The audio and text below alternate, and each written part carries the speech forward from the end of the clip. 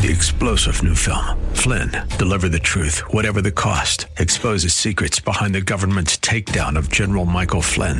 Flynn knew what the intel world had been up to. He ordered the first audit of the use of contractors. This set off alarm bells. He told the truth. He was the most dangerous person for Donald Trump to hire. They had to get rid of Flynn.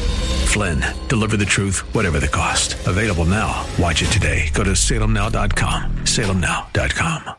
Program guests and Craig Roberts not affiliated with Vitucci and Associates. Information provided for illustrative purposes only. Does not constitute investment, tax, or legal advice. Information obtained from sources deemed reliable, but accuracy and completeness not guaranteed. Vitucci and Associates have no liability for information discussed. Consult with qualified investment, tax, or legal professional prior to taking action. Securities and advisory services offered through United Planners Financial Services. Member FINRA. SIPC. Vitucci and Associates and United Planners Financial Services are not affiliated. The views and opinions expressed are based on current economic and market conditions and are subject to change. All investing involves risk, including the potential for loss of principal. Pat Vitucci says, don't invest and forget. Invest and forget. Invest and forget. Welcome to Don't Invest and Forget, a weekly financial news magazine designed to educate and equip you with the roadmap and direction you need to manage your money, meet your financial goals, and instill confidence in your investment choices on the road to retirement. Your host is author, radio commentator, and investment advisor, Pat Vitucci of Vitucci and Associates. With over 30 years' experience in the world of finance and investment planning, Pat specializes in personal and corporate investment management with special emphasis on retirement planning. The markets seem to shrug off the Trump indictment, but worries over oil production cuts and lingering inflation continue to stress investors. Welcome again to this edition of Don't Invest and Forget, the program that faithfully for well over 25 years is here every single week to help you keep your finger on the pulse of your money from Wall Street to Main Street to your wallet. Our host, 30-plus year financial manager and best-selling author Pat Vitucci, and I'm Craig Roberts. Well, a bit of a Eeyore response to the Trump indictment. I think perhaps the markets had sort of baked some of that anticipation in, but we are seeing an uptick in some concerns, Pat. This announced reduction in oil production is clearly going to push up the cost per barrel, and I don't know whether or not OPEC is just trying to create more pain within the Western world, or they've just decided it's time to increase the price per barrel. But whatever the motivation may be, certainly Wall Street is not very happy. Yeah, Craig, you're right. I think politics is playing a big role in this reduction in oil production, and there's some discussion with Russia, and who knows what's going on behind the scenes. But the fact of the matter is, Western Intermediate crude is up significantly, and there are discussions of getting back to that $7 per gallon of gasoline number pretty quickly, given our relentless pursuit of not producing oil here, not fracking, not giving any new licenses out to drill. So we've got the political decisions that are being made, and this administration is intent moving to a fully electric system in very short, unreasonable timeframes, in my opinion, and at the expense of significant pain at the pump for the average person. It's really hurting the average person's pocketbook.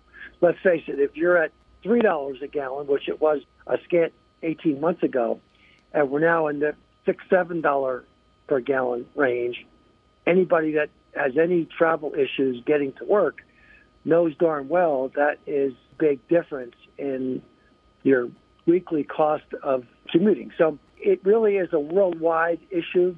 Obviously, our Cold War with Russia, China is not too far behind, and those two countries colluding together and becoming best friends and hugging and drinking a glass of wine together should send clear messages to Washington. There seems to be some deaf ears in Washington not being able to understand the ramifications of that kind of balance of power.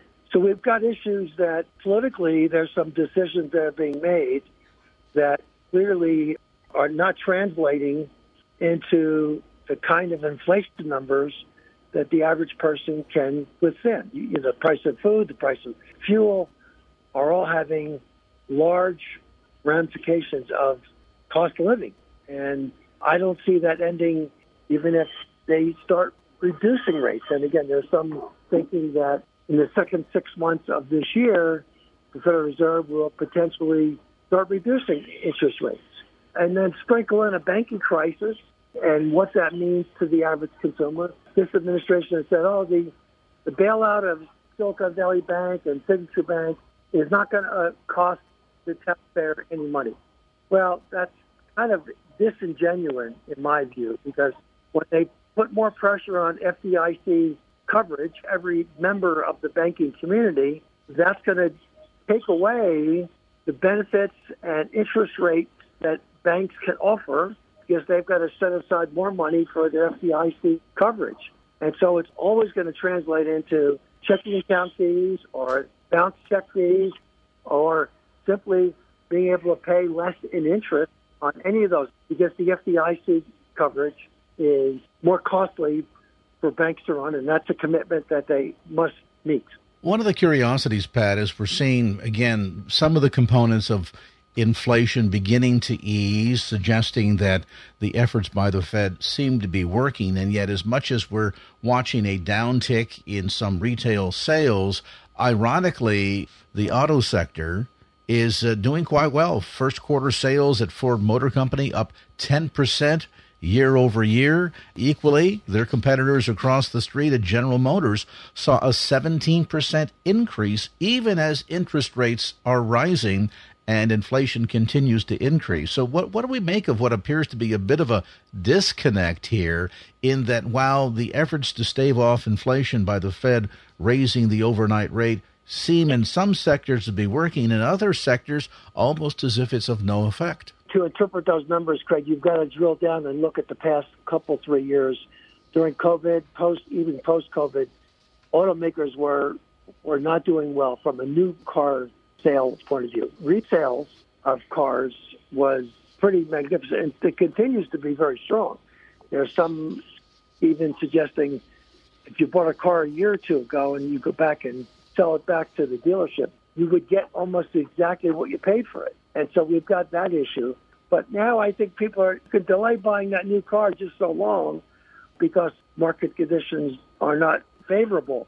But I think that pent-up demand is beginning to show, and I think that's why we're having some serious, robust, positive sales numbers, because eventually you got to buy the car, right? I mean, you can postpone it for as long as you can and put parts into the older car, but eventually that thinking wears out and you got to bite the bullet and buy a brand new car. Now, in a closer front to home, those that have been impacted by some of these rounds of layoffs in the high-tech sector certainly have cause to be concerned. But as we read more stories about realignment going on, be it word that Apple is cutting some corporate retail jobs, as well as McDonald's announcing they're going to be making some changes as well, particularly at the corporate office leadership level. Are some of these signs of the beginnings of layoffs sort of suggest that the efforts by the Fed to tame inflation are beginning to work? The old bad news is good news. So the Fed is determined to get unemployment numbers higher. Illogical as that sounds, but that is one of the data points that the Federal Reserve and the 13 presidents on that board look at on a regular basis. And so, yeah, all these announcements, all the high tech and restaurant chains and almost every sector has been affected by the layoff story. And so I think when you see those layoff numbers subside, that will be a signal that the Federal Reserve is accomplishing its goal. A look at the world of money and its impact on your financial life on this edition of Don't Invest and Forget. Pat Bertucci says, don't invest and forget. Invest and forget. Invest and forget. Welcome back to this edition of Don't Invest and Forget. You know, quite often on the program, a big part of what we do is to help listeners understand What kind of a nest egg does one need to have set aside in order to retire? What kind of retirement vision or dream do you have? Is it staying at home watching soap operas all day, or would you like to travel the world? And obviously, the amount of money that you'll need to have at your disposal between those two scenarios is very different. In addition to that, questions often come up about when is the best time to apply for Social Security. But Pat, I'd like to add one more element into the mix here that I think far too often retirees don't give as much consideration to, and that is, what's the ideal retirement age in relationship to your health? Well, Craig, that's always been the leading question for folks approaching their 60s. Let's go back in time. In fact, 142 years ago, 1881, I think you were just a kid back then, Craig. You remember the conservative German Chancellor, Otto von Bismarck. He was a pretty smart, forward-thinking guy, and he was talking about a national retirement benefit. Brand new. No one ever thought about retirement. What the heck is retirement? I mean, farmers would plow the land, and when they couldn't handle the oxen anymore, they would sit home on their rocking chair on the front porch, and the kids would take over, and Dad would last another 6 months or a year, and that was it. Average life expectancy, 40 years. He set pretty smartly the retirement age at 70. And he said, 70, everybody's going to get a check in the mail. What kind of crazy talk is this? Everybody thought. Well, shortly after that, he revised the retirement benefit to 65 in 1916. So that became the model for many nations. In fact, President Roosevelt copied it. He thought, okay, 65 is a pretty good number. But even in America in 1935, when President Roosevelt established that Social Security Act of 1935, less than 60% of Americans lived 65. So President Roosevelt was a pretty smart guy as well. Move the clock forward, average life expectancy today is 76. In Europe, it's even higher. So we've got an issue today, 66 or 67, whatever your full retirement age. Anybody born after 1960, in fact, your full retirement age is now 67. We've just seen recently in France, they were rioting in the streets because President Macron was trying to get retirement age moved from 62 to 64. And amazingly, in France, life expectancy is 82. Maybe, guys, we need to start drinking more wine. I suspect French people drink a whole lot more wine than Americans, and maybe we need to change our health habits. Of course, it's all driven by working life expectancy vis-a-vis your health expectation. We all know, logically, that if you have a physically demanding job, your life expectancy is just not as high as if you are looking at a computer screen or pushing paper and sitting at a comfortable desk all day long. And so we've got to take that into account. Knowledge-based jobs, a more reasonable retirement age is maybe 70, and maybe if you've got a physically demanding job, maybe it's 60. I doubt if any of that would ever work its way through the legislature. There would be all kinds of discrimination suits about favoring people with more physically demanding jobs than mentally demanding jobs. And, of course, the risk of death is higher, clearly, with a more physically demanding job. Nevertheless, we've got to understand, when should you really file for your retirement check? People say, I'm going to get it now while it's still there before it goes away. In my view, guys, this is not going away. The benefit levels will be lower. The retirement eligibility age will be higher. There's no question about that. So I don't think that's a logical conclusion. I'm going to get it now before it goes away. It's really, how healthy are you? If you take it at 65 versus 70, there is an 11-year crossover break-even number. So at roughly age 81, if you're still alive and kicking, you won the lottery. You beat the numbers. If you don't make it to 81 and you've taken it too early, you've probably sacrificed some income for you and your family. And so it's an interesting dilemma where your health issue and the physical demands of your job can make a significant difference in the way you file, when you file, and then if you're married, certainly for your surviving spouse, continuing to get that benefit for the rest of their life. It sounds almost, Pat, as if there's multiple considerations here then. It's not just a question of your wealth. It's your health. It's your dreams, your goals for retirement.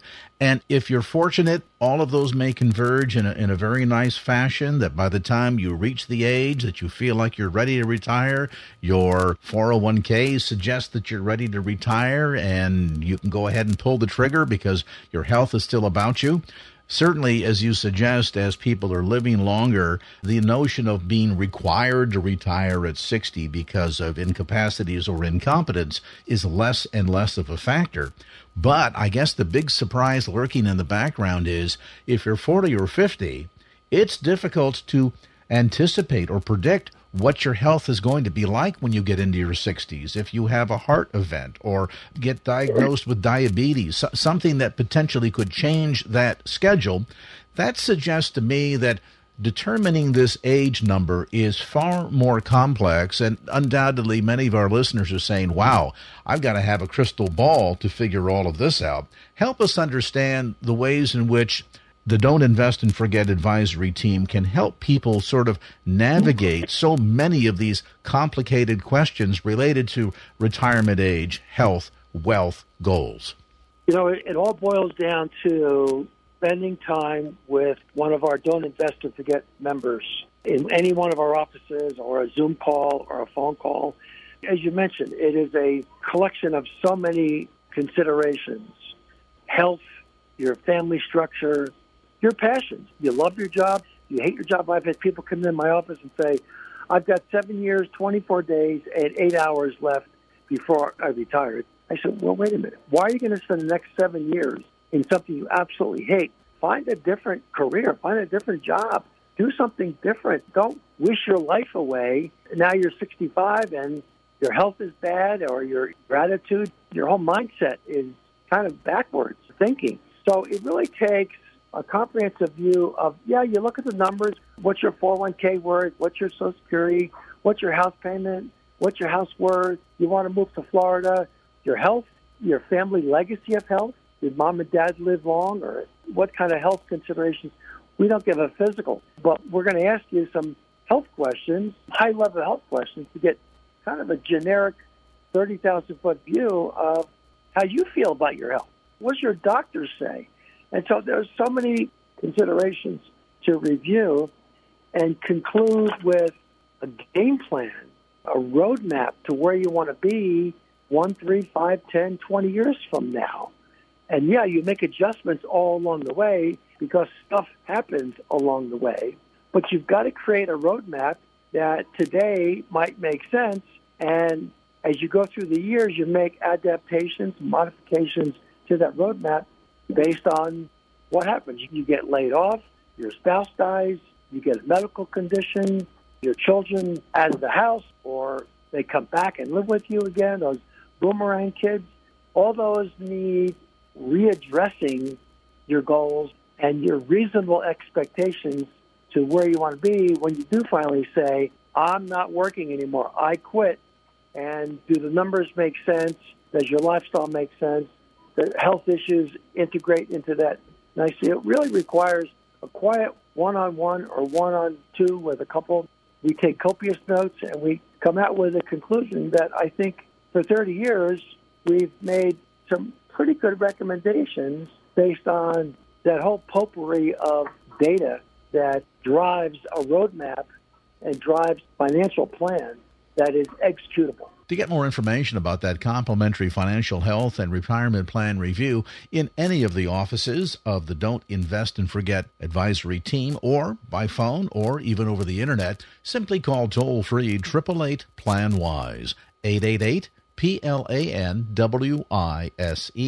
Easier still, you can schedule that appointment online. Simply go to don'tinvestandforget.com. That's don'tinvestandforget.com, or call toll-free 888-PLAN-WISE. Pat Bertucci says, don't invest and forget. Invest and forget. Don't invest and forget. Welcome back to Don't Invest and Forget. With me in studio today, our good friend for, many, many years, Franklin Parish. Frank is our estate planning attorney.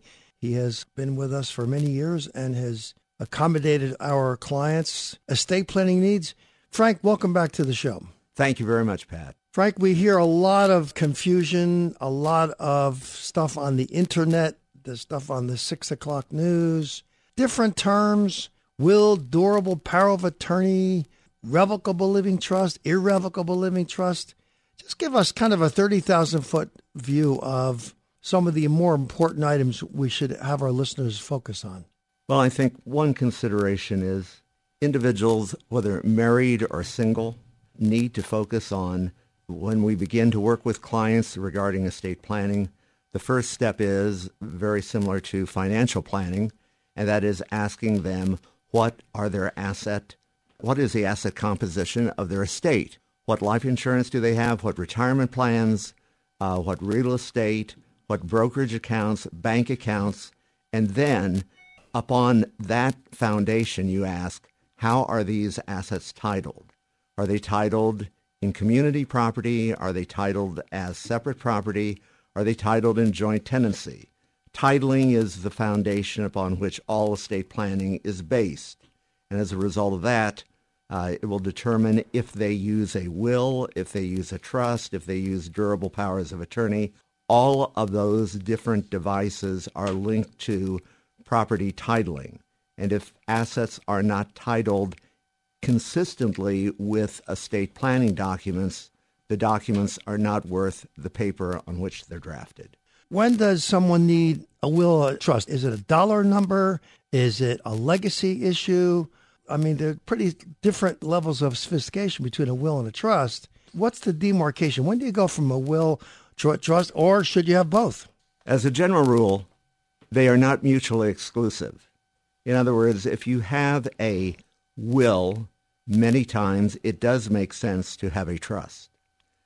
If you have a will in conjunction with a trust, that type of will is generally called a pour-over will. It means that any assets not transferred into the trust or retitled in your trust during your lifetime will, quote, pour over into it at date of death. But that is not necessarily a way of avoiding probate. Probate is the process of the distribution of assets governed by a will. So a trust, and a trust is a separate document from a will.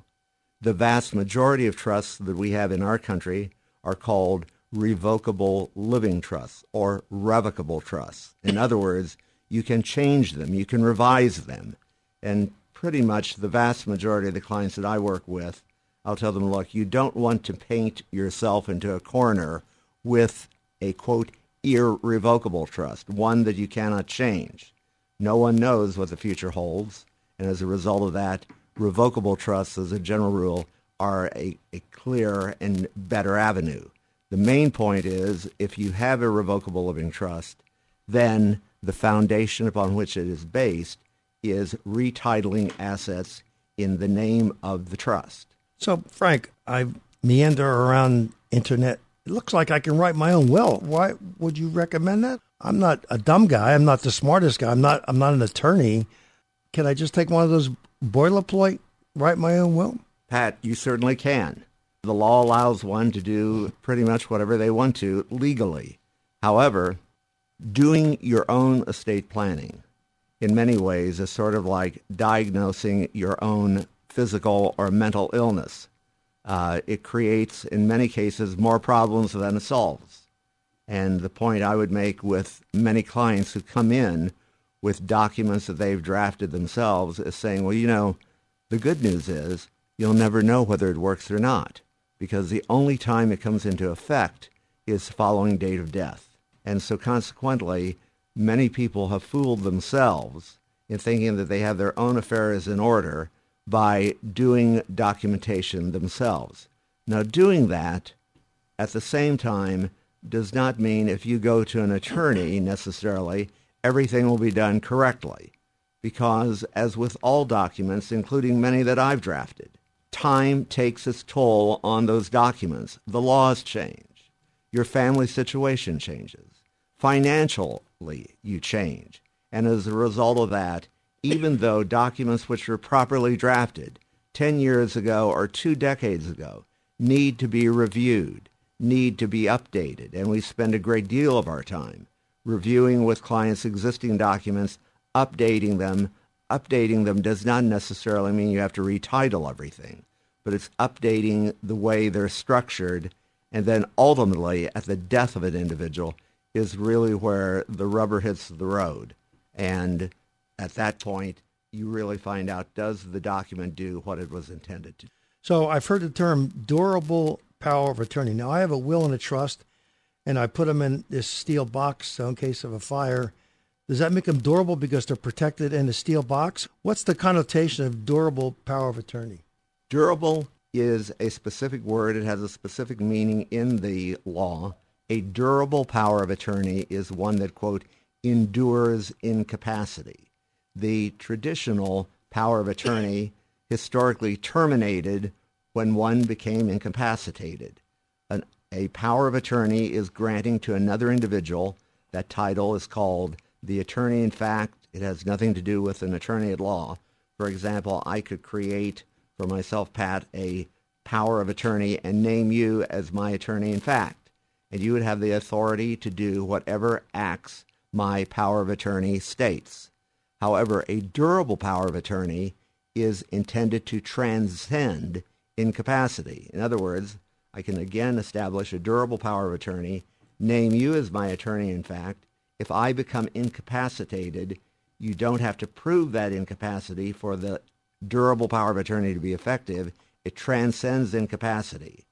Again, durable powers of attorney only control assets which you own in your own name. And many times we have clients who will have a durable power of attorney. They will also have a trust. They have the assets titled in a trust. The client who is the trustee becomes incapacitated. A son or daughter calls me and says, well, but I have a durable power of attorney for mom or dad, but they won't allow me to handle the trust account. And the reason for that is the durable power of attorney only controls assets not in the trust. Typically, what would those be? Usually it would be dealing with qualified retirement accounts, IRAs, 401ks, that documentation. With me in studio today, our good friend for, many, many years, Franklin Parish. Frank is our estate planning attorney. So the whole concept here, will or living trust, it's all about stating what your legacy plans are. And I guess the silver lining is giving your beneficiaries a gift of not going through the probate courts. And we hear lots of horror stories about the delays in probate courts, the cost of probate courts. I mean, it's one of the benefits, I should say, of a living trust or will is that it can eliminate or reduce the exposure to the probate court. Am I on the right track, Frank? Yes, you are in a general way. And that is a revocable living trust, separate document from your will. If assets are retitled in the trust in your name as trustee, such as real estate and brokerage accounts, at date of death, those assets do not go through probate. If assets are outside of the trust and, quote, pour over into it through a pour-over will, as a general rule, those assets in excess of a certain dollar amount, roughly $184,000, will end up going through probate. Probate is the process of the distribution of assets governed by your will, and it is slow and it is costly. Typically in the Bay Area, a probate process will take anywhere from 18 to 36 months. By comparison with a trust where things are properly funded and it is properly drafted, usually you're looking at a 3 to 4 month period of post-mortem trust administration. So my relative dies, I've got to wait, and I don't have literally access to the assets or anything in that trust for that 18 to 36 months. Is that what you're saying? Governed by a will. Got it. Understand, the trust, whoever is appointed as a successor trustee, and they don't need to go through a court to have that appointment, will step into the shoes of typically the client who was also his or her own trustee. The deceased individual, the successor trustee now steps into that individual's shoes. Now, many situations, I have one directly that I'm working with today, of a son who became the successor trustee for his mother. We titled everything in the trust. He calls me roughly a month ago and says, by the way, I went into the bank and they wouldn't give me access to the checking account. And I said, well, Jim, let me ask you, how was the account titled? Oh, it was still titled in Mom's name, but I have all these bills to pay. I said, how much is in the checking account?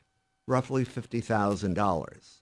Statute says, client dies, an account in his or her own name you will not have access to for a period of time, and that is 40 business days following date of death.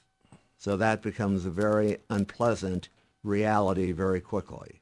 So the goal typically, or repeatedly, in working with clients is not only having documents properly drafted, but then having the proper titling of documents completed. And if it's a husband and wife, I would generally agree that the typical checking account, it makes sense to have in joint names. However, if it's between a son and mother, a child and parent, then the question is, at date of death of that individual, date of death of the mother in the case I just gave you, the bank account would automatically pass to that surviving son. That may be fine if that son is an only child. However, in the case I'm referring to, that son also had two brothers and a sister, none of whom are getting along with one another. And as a result of that, it sets the stage. It may be legal, but it sets the stage for major family conflicts. And, my point is repeatedly, and people look back and they blame themselves for not retitling an asset or whatever. I come back and say, look, hindsight is 20/20. The main point is we take a case the way we find it and we go from there. But I will say repeatedly, it is so much better for clients and for family members to do things in advance. Typically, this isn't the most pleasant process. It will close a chapter for individuals that they can feel they can move forward with other aspects of their life rather than, as I did earlier this week, receive a call from a client who said his brother died intestate. The home which the brother owned was titled jointly with the brother's mother. As a result of that, the mother also was deceased. Nothing was done at her death. Nothing was done prior to the brother's death. He said, well, where will the assets go? I said, well, they would end up going through probate, and they first go to any children. Does he have any children? Well, he had a son, but the son committed suicide 4 years ago. So now where do the assets go? Statutory law says, well, they go upstream to parents. Does your brother-in-law have any parent living? I know his mother predeceased him. Is his father deceased? Oh, yes. Both parents are deceased. Now where do the assets go? The statute says now they go downstream to surviving siblings. All of this, time-consuming. It's an estate worth probably $200,000. It will take probably 2 years for an estate administration to be completed. Had the brother had a trust, the matter would have been resolved in less than 2 months. With me in studio today, Franklin Parish. Frank has been our estate planning go-to guy for, nearly 30 years now. We started when we were 12, wasn't it, Frank? I think that was my memory. Estate planning, financial planning go hand in hand. How we title, and I think Frank underscores the point, titling assets is so critically important. So we work in tandem to title assets appropriately so you don't have the fiasco and the horror stories and the delays of probate court. So it's important that your financial advisor and your estate planning attorney communicate effectively. And in almost every case, our client gives Frank permission to give us a copy of the trust so we title assets appropriately. And it's critically important Let me make this crystal clear. Vitucci & Associates, we are not attorneys. We are not equipped to give legal advice. I would highly encourage you to hire a licensed attorney that specializes in estate planning issues. If you need a referral for a qualified estate planning attorney, call our offices. We will give you recommendations. Any questions, give our offices a call, 1-888-PLAN-WISE. It's 1-888-PLAN-WISE. Frank, thanks so much for joining us today.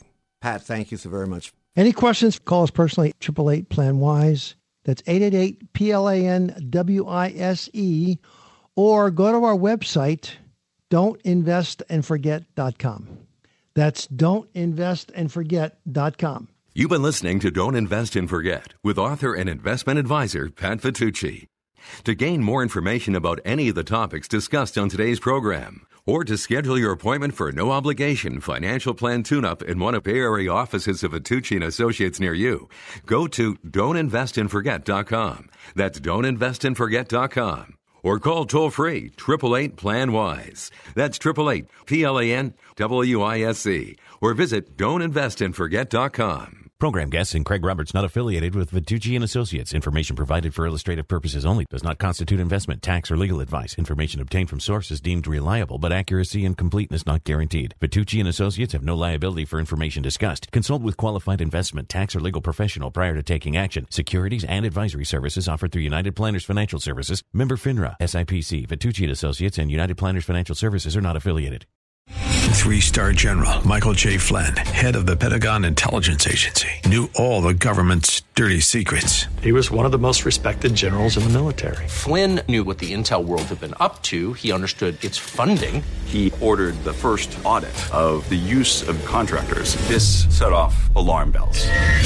The explosive new documentary, Flynn, Deliver the Truth, Whatever the Cost, uncovers the facts behind this scandal. Flynn told the truth. He was the most dangerous person for Donald Trump to hire. I find out the worst enemy that I'm going to face in my life is right here in America. They took my assessment and they wanted me to change it. And I was like, I'm not changing it. They had to get rid of Flynn. With in-depth interviews, archival footage, and never-before-seen personal records of the man behind the headlines. I just felt like I was drowning. Flynn, Deliver the Truth, Whatever the Cost. Available now. Watch it today. Go to salemnow.com. salemnow.com.